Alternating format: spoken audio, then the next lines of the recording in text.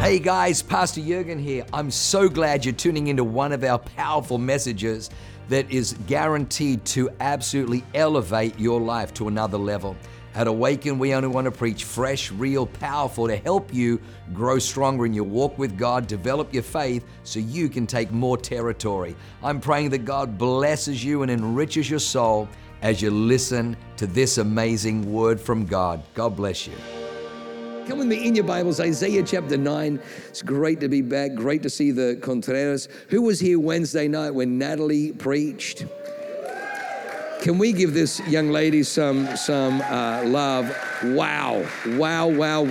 My phone was blowing up because these guys were incredible in Salt Lake City at our Pathfinders conference. And did you open? Is that what I saw? You opened the...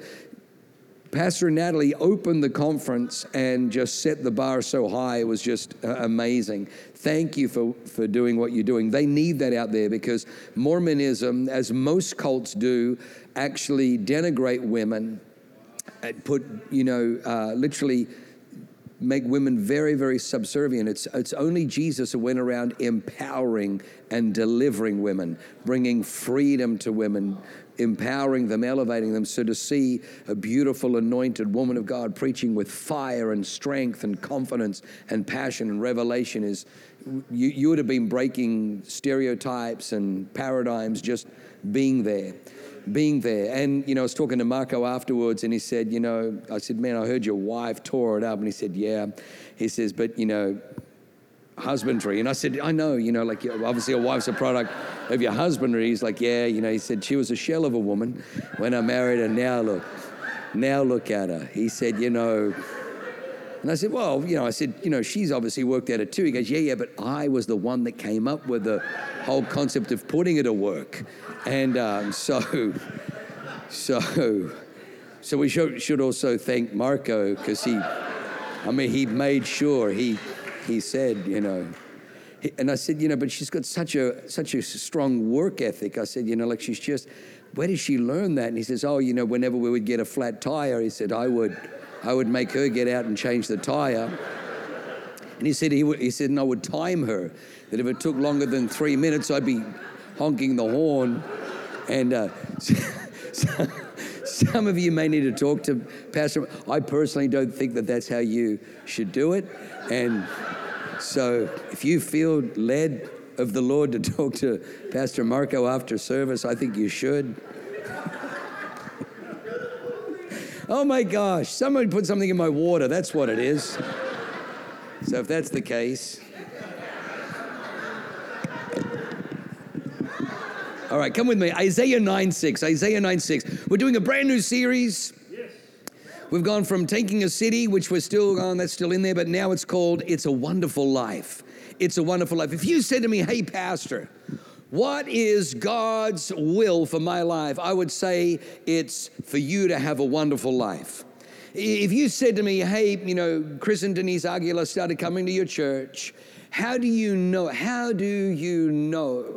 that what you're preaching is actually landing? I would say I would look at their life and I ask myself the question, are they having a wonderful life? Are they having a wonderful marriage? Is he having a wonderful company, a wonderful business?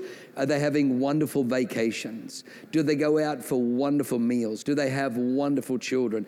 Is life wonderful? Life is meant to be wonderful. Do you know the Bible says that there was signs and wonders that attested to Jesus' ministry? This gospel will be accompanied by signs and wonders. Your life should be full of wonders. Honestly, every time I wake up next to my Leanne, I am full of wonder. I wonder what sins she committed in a previous life that she got stuck with me. And I wonder what so distracted God that he took his attention off. And I got a ring on her finger before God's like, hang on, that's not what, oh, too late now. And so, full of wonder. Your life should be full of wonder. So Isaiah 9 verse 6 says, for unto us a child is born. This is the Christmas, you've seen a lot of Christmas cards, all the Hallmark cards when they want to do a Christmas theme. This is the verse in there. For unto us a child is born, unto us a son is given, and the government will be upon his shoulder. Man, that makes me feel glad. The government shall be upon his shoulder. Now we know that they're going to, try and use ballots to get them off his shoulder, but please understand the difference between votes and ballots. That's where America is at the moment. Good people like Pastor Marco go after people's votes. We win the votes. We win the votes, the voice, the heart of the people. Corrupt people don't care about the votes or the voice. They're going after ballots. That's why it's ballot harvesting. They legalize. It's amazing. Everywhere where there's dodgy stuff going on, it's amazing how... Anyway, so the government shall be upon his shoulder. And his name will be called Yeshua ben Elohim. His name shall be called Wonderful, Counselor, Mighty God, Everlasting Father, Prince of Peace. I love the first introduction. His name shall be called Wonderful. The title of my message today is His Name Shall Be Called Wonderful. When you know that you got the right Jesus, when he is mentioned, He's wonderful. He's wonderful.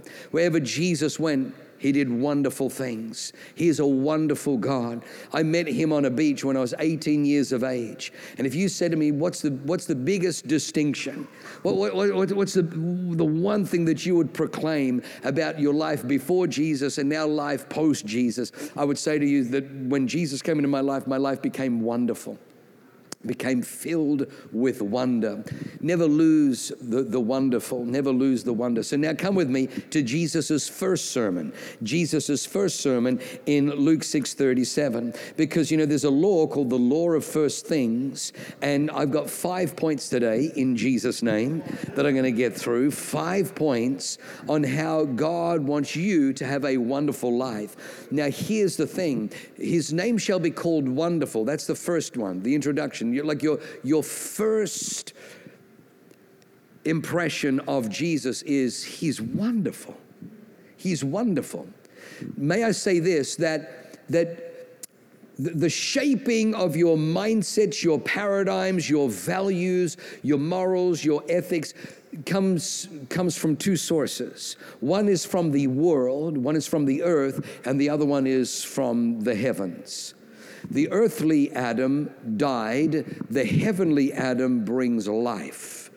God separated the waters beneath from the waters above in Genesis on purpose, because the waters beneath you can't drink. 99% of the earth's water you can't drink.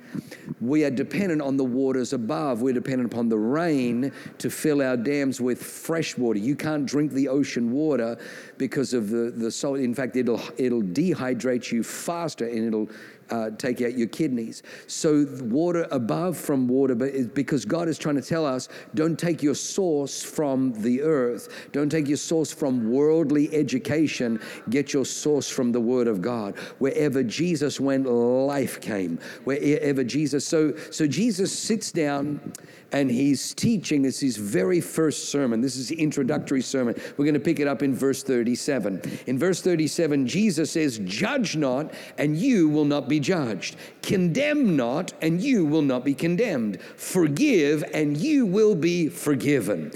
Give, and it will be given to you. Good measure, pressed down, shaken together, running over, will be put into your bosom, for the measure you use, it will be measured back to you." And He spoke a parable to them, saying, "Can the blind lead the blind? Will they not both fall into a ditch? A disciple is not above his teacher, but everyone who is perfectly trained will be just like his teacher." In other words, whatever you sit under, you'll become. Whatever you sit under, you'll become. A disciple is not above his teacher, but everyone who is perfectly trained will be just like his teacher. Why do you look at the speck in your brother's eye, but do not perceive a plank in your own eye? Well, how can you say to your brother, "Brother, let me remove the speck that is in your eye," when you yourself do not even see the plank that is in your own eye? Hypocrite.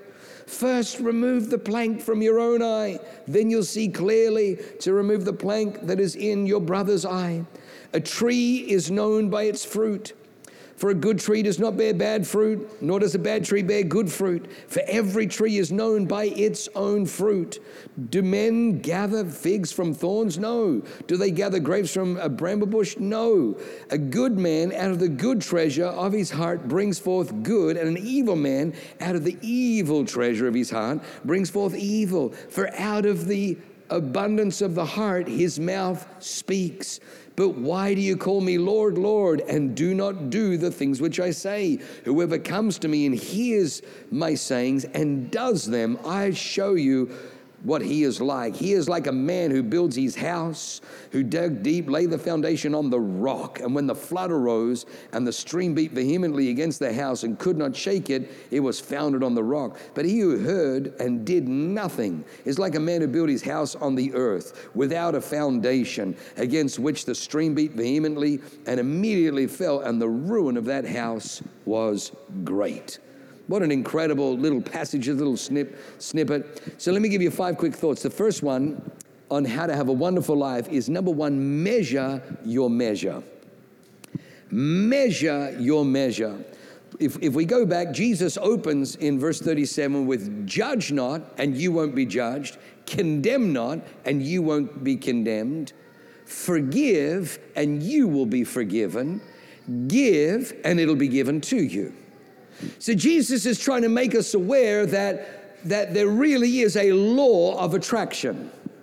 There is a law of sowing and reaping. In Middle Eastern religion, they call this thing karma. Or they tried to label, they tried to put a badge. They put a badge on a phenomenon. They said, it's called karma. Or, in the Western world, we have a different description. We say what goes around comes around. What goes around comes around. The Bible says in Galatians 6 verse 7 that God is not mocked. Whatever a man sows, that he shall also reap. God is not mocked. Whatever a man sows, I may have a Christian bumper sticker on my car. I may wear a cross around my neck. But I may be walking in poverty, brokenness, dysfunction, because it doesn't matter what sticker I have on my car, it doesn't matter what jewelry I'm wearing around my neck, it's actually my life is a direct product of how much word is in my heart. How much word is in my heart. So Jesus says, don't judge lest you be judged. Don't condemn because you'll be condemned. Forgive and you will be forgiven. In the Lord's Prayer, forgive us our trespasses as we forgive those who trespass against us. These themes are consistent. Give and it will be given to you. Pressed down, shaken together, running over. So Jesus is teaching us that there really is a law of attraction. The problem is in California, which they call the land of granola, fruits, flakes, and nuts. We're determined to take the fruits, flakes, and nuts out of California.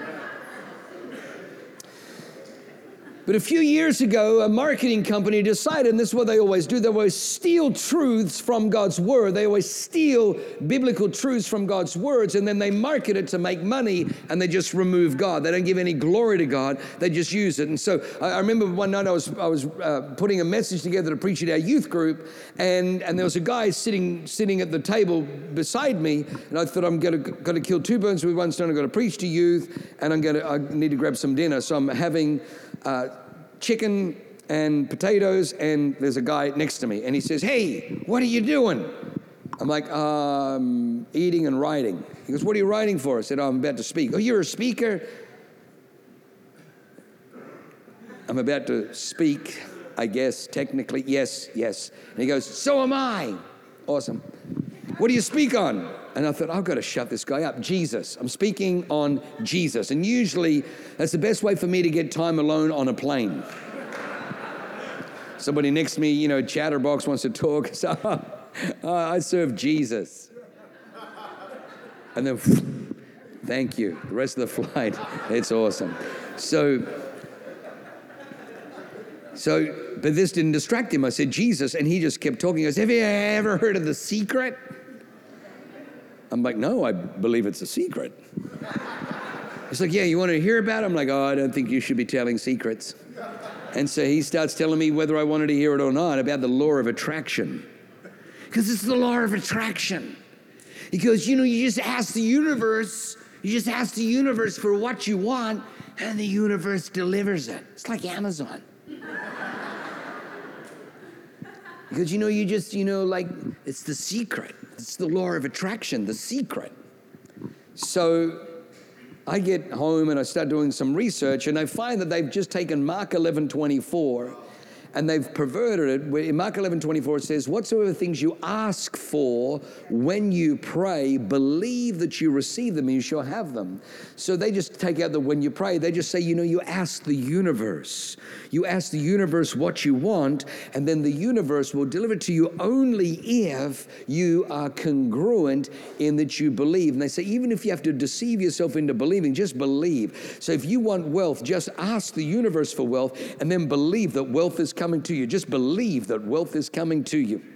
If you want success, if you want fame, if you want notoriety, whatever you want, you ask the universe, and then you just begin to believe that this stuff's coming. Fame's coming, money's coming, popularity's coming, influence is coming, leadership's coming. It's all coming. And they say, if you can do that, now you are a magnet, and you're attracting these things. And then they have a teaching where they say, don't say, oh my gosh, I'm late. Oh, I hope there's no red lights, because you'll hit all the red lights. And they say, whatever you do, don't ask for anything negative, because apparently the universe, as brilliant as it is, brilliant, just not intelligent, can't process negative. So you don't say to the universe, I'd love to have an awesome life. I'd like to be wealthy, rich, influential, but I don't want cancer. Uncle Bob died of I don't want. But apparently, if you say to the universe, I don't want cancer, the universe, all it hears is, did you say cancer? I distinctly heard somebody say, that with you, little buddy? Here you go, there's some cancer for you. Pass it on to your children. So apparently the universe, quite brilliant, just not intelligent. So that's the law of attraction. So I had to, kind of pull some of our people off whatever the latest fad is, We do pastor in California, so we have leaders that, oh my gosh, you got to, whatever it is. And so I had to kind of pull them back a little bit from the law of attraction and teach them the biblical law of attraction. The biblical law of attraction goes like this. The world will lie to you. It'll tell you that you attract to you what you want. You attract to you what you want. The Bible teaches that there is a law of attraction. Jesus just showed us, but you don't attract to you what you want. You attract to you who you are. Jesus says, if you are always judging, you're going to come under judgment. If you're always condemning, you're going to come under condemnation, because if you're not sowing grace, you can't reap grace. If you're not sowing mercy, you're not going to have any mercy to reap. If you're not sowing love and kindness, you've got no love and kindness harvest that you're going to reap. But Jesus says, if you forgive, you will be forgiven. Then he says, give and it will be given to you. Pressed down, shaken together, running over, will be poured into your lap. For with the measure you use, it'll be measured back to you. This is really important, because if you talk to 99.9999% of Christians, they will tell you that their life is a direct reflection of God's will for their life.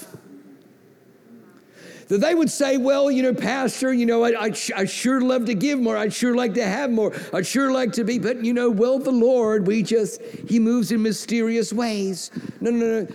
Jesus came to tell you that the Lord doesn't move in mysterious ways, unpredictable, like, he just gets up one morning and he's like, Gabriel, throw everything I've ever taught you out the window. I'm doing something different today. I'm just like that. I'm just crazy. I'm just... God is unbelievably consistent. He is unbelievably, in fact, I would say he is wonderfully predictable. So Jesus says, if you judge, you come under judgment. If you condemn, you come under condemnation. If you're gracious, you receive grace. If you show forgiveness, you receive forgiveness. If you give, it'll be given back to you. Pressed down, shaken together, running over. With the measure you use, it'll be measured back to you. The Apostle Paul picks up on this, and he says, if you sow sparingly, will you not reap sparingly? But whoever sows bountifully will also reap bountifully. God is not mocked. Whatever a man soweth, that he shall reap. In other words, God does not set and God does not determine the level of affluence, influence, wealth, success, and blessing over your life. You do. You have to measure the measure. What measure of a man do you want to be? What measure of a woman? What measure of a Christian? What measure of God's kingdom do you want to have in your life? I have found that my external world changed when I began to allow His Word to change my internal world. When I allowed it to begin to shift my poverty mentality, my second best mentality, my miser mentality, my insecurities, my weaknesses, my envy. When I allowed the Word of God to come in and begin to shift all of that, I noticed my world got larger and larger. The Bible says that God gives seed to the sower. There's a lot of people saying, Pastor, I'd sure like to sow, I just don't have any seed. We'll start sowing. No, you didn't hear me. I don't have any seed. If God would, God's obviously blessed you, Pastor, but if He would bless me, then no, you don't understand. God gives seed to the sower. In other words, when you sow, God will redirect His resources because He looks for sowers. He gives seed to the sower. Forgiveness for those who forgive. So in the Bible, we see this. Now, we don't attract to us what we want, we attract who we are. There's a guy called Jacob. He comes out of the womb grabbing his brother's heel. And so they name him Yaakov, which literally means heel grabber or little thief. Because he's trying to pull his brother back in so he can get out first, because in Judaism, the firstborn gets a double portion of the entire estate. The firstborn gets a blessing. So Jacob is the secondborn, Esau is the eldest, and we see in the story that Jacob deceives Esau, defrauds Esau, takes advantage of a vulnerable Esau when he comes in from hunting and he's hungry in exchange for his birthright. And then it's only a few years later, his daddy, who is sitting blind in bed, knows that he's maybe got days left before he passes from this life. He wants to pray the blessing on Esau, his firstborn.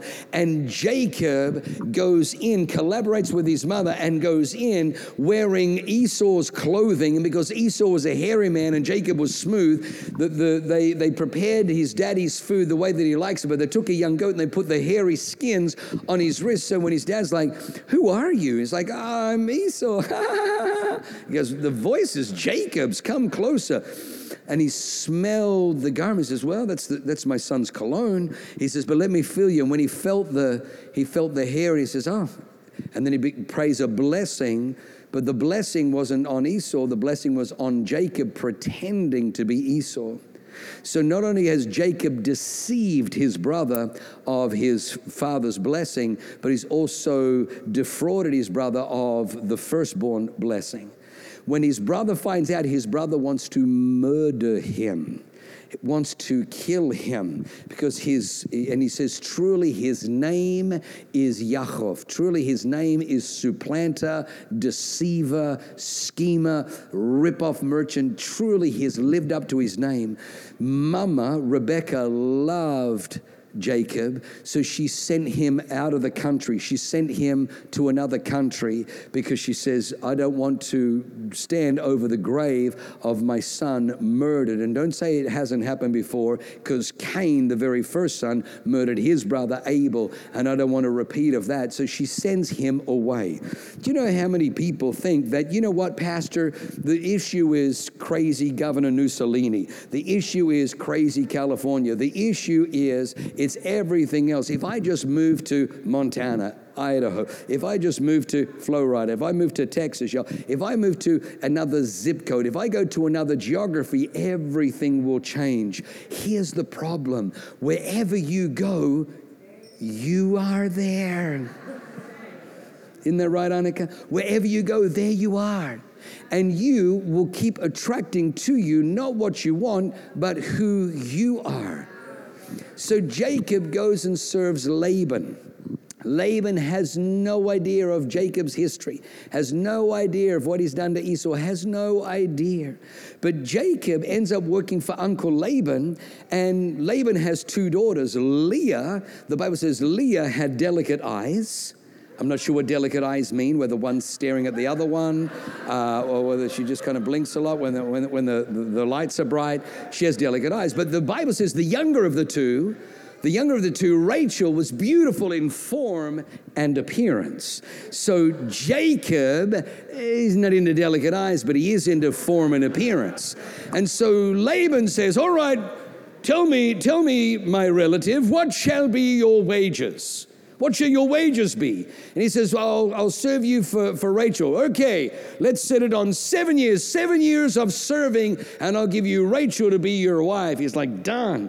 I'm working for the man. And so he works for, and the Bible says he works for Laban, and it seemed like only a few days because of his love for her. On his wedding night, Jacob has called beautiful Pastor Katie. He's got some essential oils because he wants to be just right.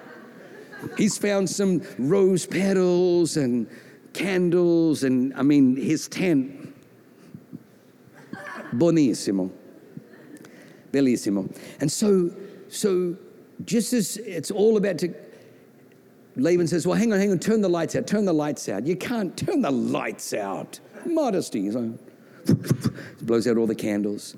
And then Jacob is waiting in the tent.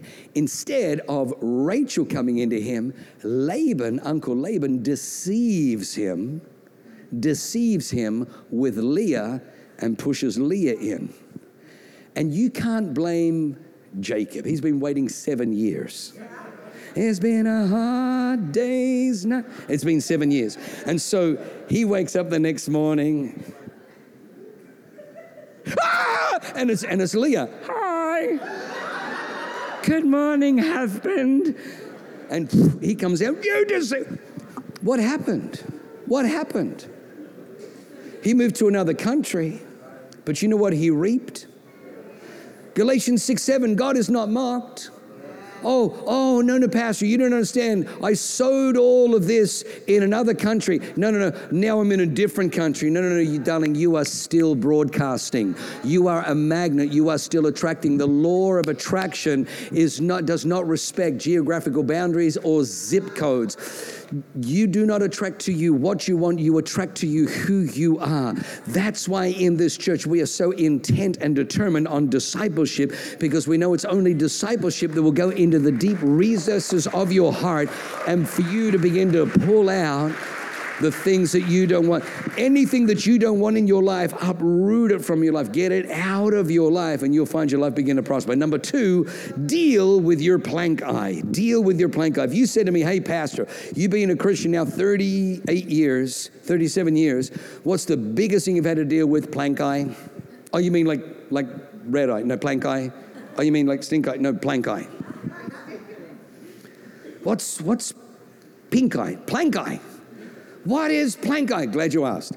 Jesus says, why do you look at the speck in your brother's eye and do not perceive? In other words, you're completely unaware that you got a whopping great big plank in your own eye. And you're like, hey, let me help you. Oh my. Hey. There's a plank hanging out of your eye. And here's the plank. Jesus says the plank and the speck are made from the same substance. In other words, there's a thing called projection, that which is most pronounced, that which you and I struggle with the most, we recognize in other people. I remember I was away with Leanne preaching, and there was a guy, and he was sensational, Pastor Marco, sensational.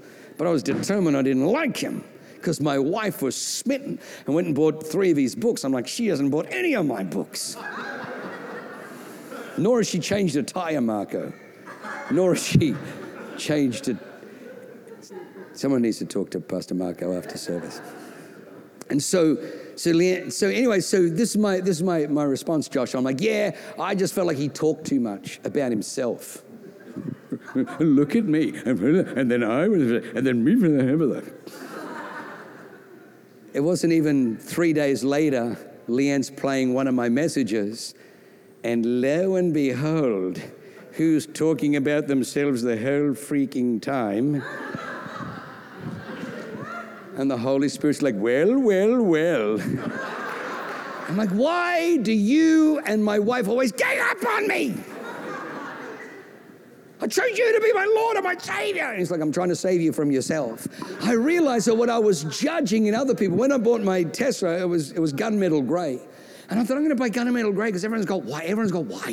White is everywhere. I saw a few red ones, saw some blue ones. So I'm getting because it's the least one. And then as soon as I bought it, boom, boom, boom, boom, boom, it was like the same weekend. I went out to everyone, hey, why don't we buy... It wasn't the same weekend, coincidentally, everyone went and bought them. It's because now that I had it, I saw it everywhere. Jesus said that ever since Adam and Eve ate from the forbidden fruit and their eyes were open in a broken state. Their eyes were open knowing good and evil from a fallen world, that you will see in others that which you sometimes detest, loathe, or struggle with in yourself. And Jesus says, do this. When you see that, man, I don't like that person, they talk too much. Do you talk too much? Man, I don't like that person, they're always...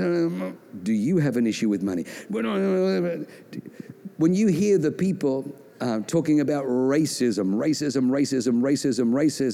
just understand, wow, you see racism everywhere. You see it everywhere, Mr. Plank Eye. You hear about the guy who went to the doctor, and the doctor's like, well, what's wrong? He goes, pain. He says, pain? He goes, yeah, when I touch my head, ah. He says, when I touch my shoulder, ah. When I touch my knee, ah. Touch my hip, ah. Touch my foot, ah. And the doctor says, it's simple. You got a broken finger. The issue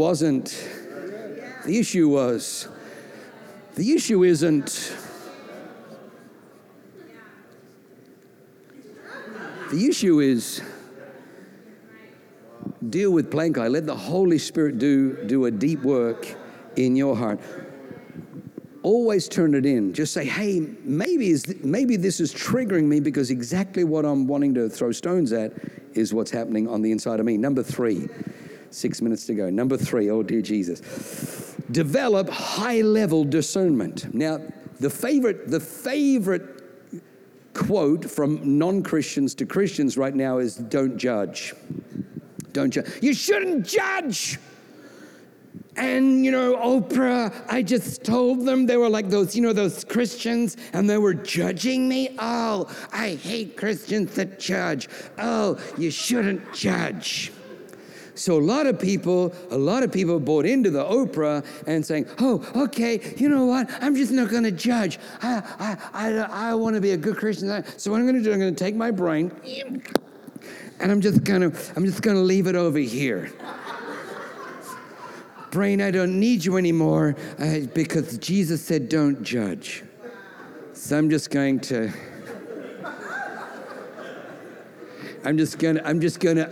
love everybody. Oh, you want to serve in kids' church? And you've got a checkered sexual history? Go right ahead. We don't judge anybody. You better believe, when Jesus is saying don't judge and don't condemn, he's saying don't pick up stones and throw it at people when they make mistakes or have their worst day. He says, because if you do that, and if you lock people up for mistakes that they made or a bad day, none of us will be free. We'll all be walking around in prison. When he says don't judge, he didn't say don't stop discerning. He said, keep discerning, because he goes into it, hey, do men gather figs from thorn bushes or apples from, no.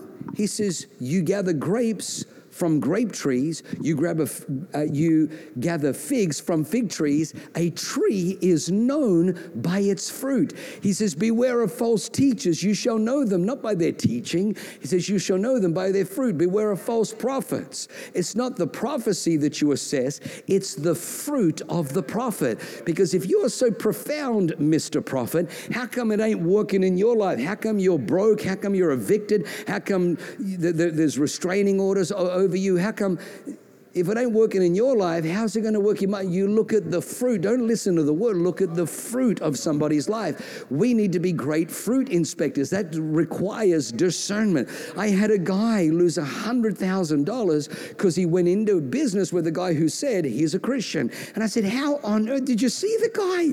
He's here illegally and from another nation, not from Mexico. He would fly into Canada and fly into different places just to kind of restamp his visiting visa, was doing cash work under the table, everything deceptive, but had a smoking deal with oil. This big oil tycoon was going to partner with him, and he just needed $100,000. So this guy jumped in. I said, why would you do that? He's got disheveled hair, broken teeth, like drives a bomby car. Oh, no, he was a Christian. Obviously not. Obviously not. Christians don't treat people like that. They don't take $100,000 and then run off. That's not Christian behavior. Oh, but he said he was. Why? Because I didn't want to judge. OMG. Start discerning. You are meant to discern. Don't be deceived. Look at the fruit. Look at the fruit. Do you know they say the greatest predictor of future behavior is past behavior? If you're dating him, oh no, he's changed. Really? He was a serial liar. He was a serial dater. He was a serial dump.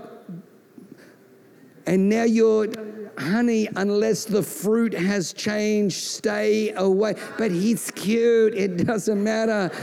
Don't look at his cute. Look at his fruit. His fruit says, run for the freaking hills. Run for the hills.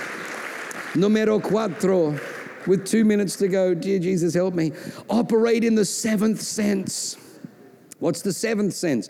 Glad you asked.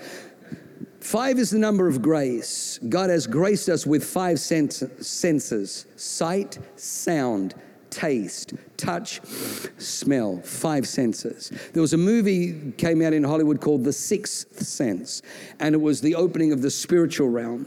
There really is a spiritual dimension. So this was a little kid who saw dead people everywhere, and it's a powerful movie.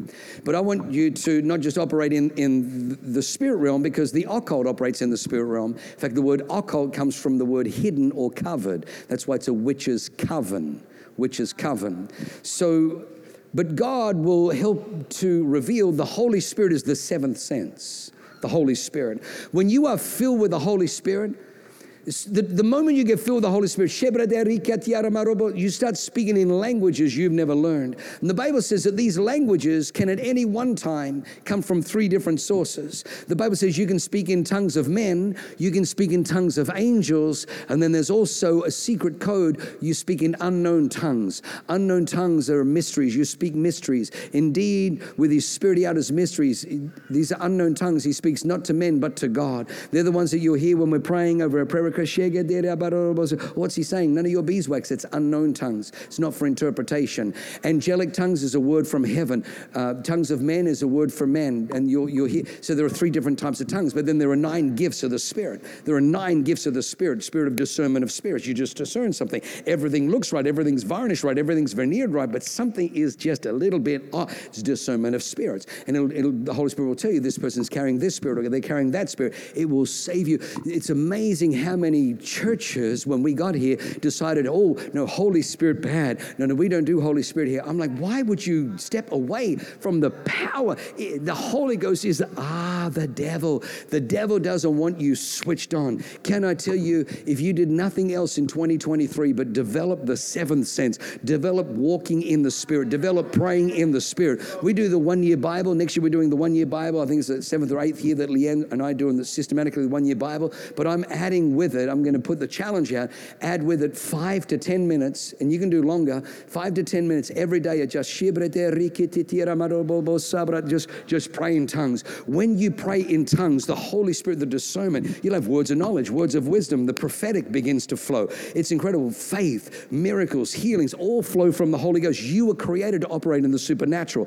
I say all of this to say that when you operate in the 7th sense, it gives you a supernatural insight. So you'll hear this on Oprah where after Don't Judge Me, people will say this, you don't know my heart. You don't know my heart. Don't judge me because you don't know my heart. And you're meant to be like, yeah, you're right, I can. Your heart is hidden behind the cavity in your chest by your rib cage, and you're right, I can't see your heart. Don't you judge me because you don't know my heart. So have a look at this verse that Jesus said. Jesus said in verse 45, a good man out of the good treasure, 6:45, of his heart brings forth good, and an evil man out of the evil treasure his heart brings forth evil. For out of the abundance of the heart the mouth speaks. In other words, in John 2:24, the Bible says Jesus did not give himself to them because he knew what was in their hearts. Oh, so Jesus, that's a little judgy judgerson. How do you know what's in their heart? Jesus, well, actually, if you operate in the seventh spirit, you can know what's in a person's heart, even though it's hidden and invisible. Yeah. Jesus says, good man, good treasure, evil man, evil treasure. For out of the abundance of the heart, the mouth speaks. Your words will always locate you. You'll always know what's in a person's heart by what is coming out of their mouth. If you want a wonderful life, listen, Jesus is sitting at a table and a woman comes in, broken woman. Jesus has rescued her from a life of prostitution and brokenness, cast 7 demons out of this girl. She comes and her sexuality has been such a mess. She wanted as a little girl to get married, but now she's got all this stuff and she's still unpackaging. But what she knows is that Jesus is saying that his departure is not far away, and so she has an alabaster jar of oil that is given to a girl for her wedding night, where she breaks the alabaster jar. The perfume ferments over time, so that the first night when her and her husband are intimate, it is stamped with the beautiful fragrant scent of the perfume, so that even as they're 30, 40, 50 years married, when they smell that smell of that fragrance, it takes them back to the first night, their first kiss, their first embrace, their first moment of intimacy together. She brings this alabaster jar and she breaks it and pours it out on Jesus, because she says, I may never get married, but no man touched me without taking advantage of me. Every other man touched to take, but you touched and delivered. You touched and brought freedom. You touched and brought cleansing. You touched and brought healing. I may never get married, but I'm in love with you. And she pours it out on Jesus. It was a powerful moment. Powerful moment. Judas, one of the 12. Why this waste? Should have been sold and given to the poor. I can't believe you're wasting it on. Out of the abundance of the heart, the mouth speaks. The next Bible verse says, this Judas said not because he cared for the poor. He didn't have a heart for the poor. This he said because he was a thief and was in charge of the money box. And he would often steal. He would often take what was in it. This was the same Judas who goes out and asks the Pharisees, what will you give me if I hand him over to you? I'm on the inside, I can arrange this. So they arranged 30 pieces of silver. Out of the abundance of Judas's heart, his mouth spoke. Your words are a locator. When you're with people, don't fall for the lie of the devil that you don't know their heart. Listen to their words. Their words always reveal their heart. It will save you pain. It will save you loss. It will save you from bankruptcy. It will save you from entering into contracts with charlatans and crooks and criminals. The last one, number 5, and we're out of time, is storm-proof your life. Jesus says, whoever hears these sayings of mine and does them, I will liken him to a wise man who builds his house on the rock. The rain comes down, the flood comes up, wind blows, the house stands. But whoever hears these sayings of mine, these are church people or a church culture. Whoever hears these sayings of mine and doesn't do them, he's like a fool. He built his house on the sand. The rain, same rain came down. Same flood came up. Same wind blew, but his house fell, this guy stood. You may say, well, yeah, because Chris Aguilar built the other. No. They could have had the same two construction companies. They could have used the same material, the same timber, the same cladding, the same drywall. They could have used the same brick, the same roof, the same tile. They could have used the same material. One was built on rock as a foundation. The other one was built on sand as a foundation. It was the foundation, not the structure. Jesus says, whoever hears these sayings of mine and does them is like a wise man. If you want a wonderful life, can I tell you, don't just hear Jesus' saying and say, well, I hear what you say, Pastor, but Plato, Socrates, Aristotle, the Buddha says. Sadly, this week, a guy who used to be a hero of mine, pastor from Atlanta, Georgia, did an Instagram post apologizing to non-Christians. If we as Christians have ever kind of said, hey, this is what Jesus said, and we kind of like put it on you, like you should apply this to your life. I'm sorry. If that offended you, I'm sorry. We should never ask you to obey some of Jesus's words. I'm like, oh dear God, like you need to just quit right now, resign right now. You are so backslidden and so deceived and deluded, it's not funny. Jesus is teaching this in his first sermon. He hasn't had an altar call yet. Nobody has gotten saved. And he's saying to unsaved people, if you hear these sayings of mine and apply them, you'll be like a wise man builds his house on the rock. Oh, that's a little arrogant. No, it's called confident. Jesus knows heaven and earth will pass away, but my word endureth forever. Genesis 1 says, God said, let there be light. Poof, when there was light. I asked God, I said, God, when is your word at its most powerful? When it's spoken or when it's believed? The Bible says, the person had faith. And Jesus said, go your way, your faith has healed you. Your faith has delivered you. Your faith has restored your sight. Your faith. I said, God, where's your word most powerful? When it's spoken or when it's believed? And the Holy Spirit gave me neither option. He says, my word is most powerful in your life when it's obeyed. When you hear the word and obey it in your life, you will storm-proof your life. See, when everybody was fleeing California, I didn't need to flee California.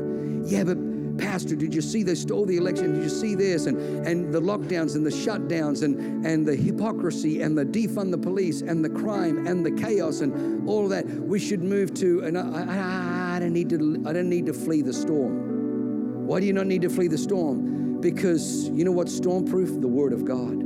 If you have the Word of God, can I tell you, the Word of God doesn't work only in fair conditions. It doesn't need favorable circumstances. The Word of God is stormproof. The Word of God can sustain in famine and in plenty. The Word of God has survived tyrannical governments. The Word of God, there was another in the fire standing next to me. 3 men refused to bow, and they found the Word of God standing beside them in the fire. The Word was there in the lion's den. The Word was there when they were crossing the Red Sea. The Word was there for 40 years as they traversed a wilderness without food, shelter, or water. The Word was there when they faced Jericho. The Word was there when David faced Goliath. The Word always works. The Word always comes up triumphant. They crucified the Word on a Friday, but on Sunday, that Word got up out of the grave, dusted himself up.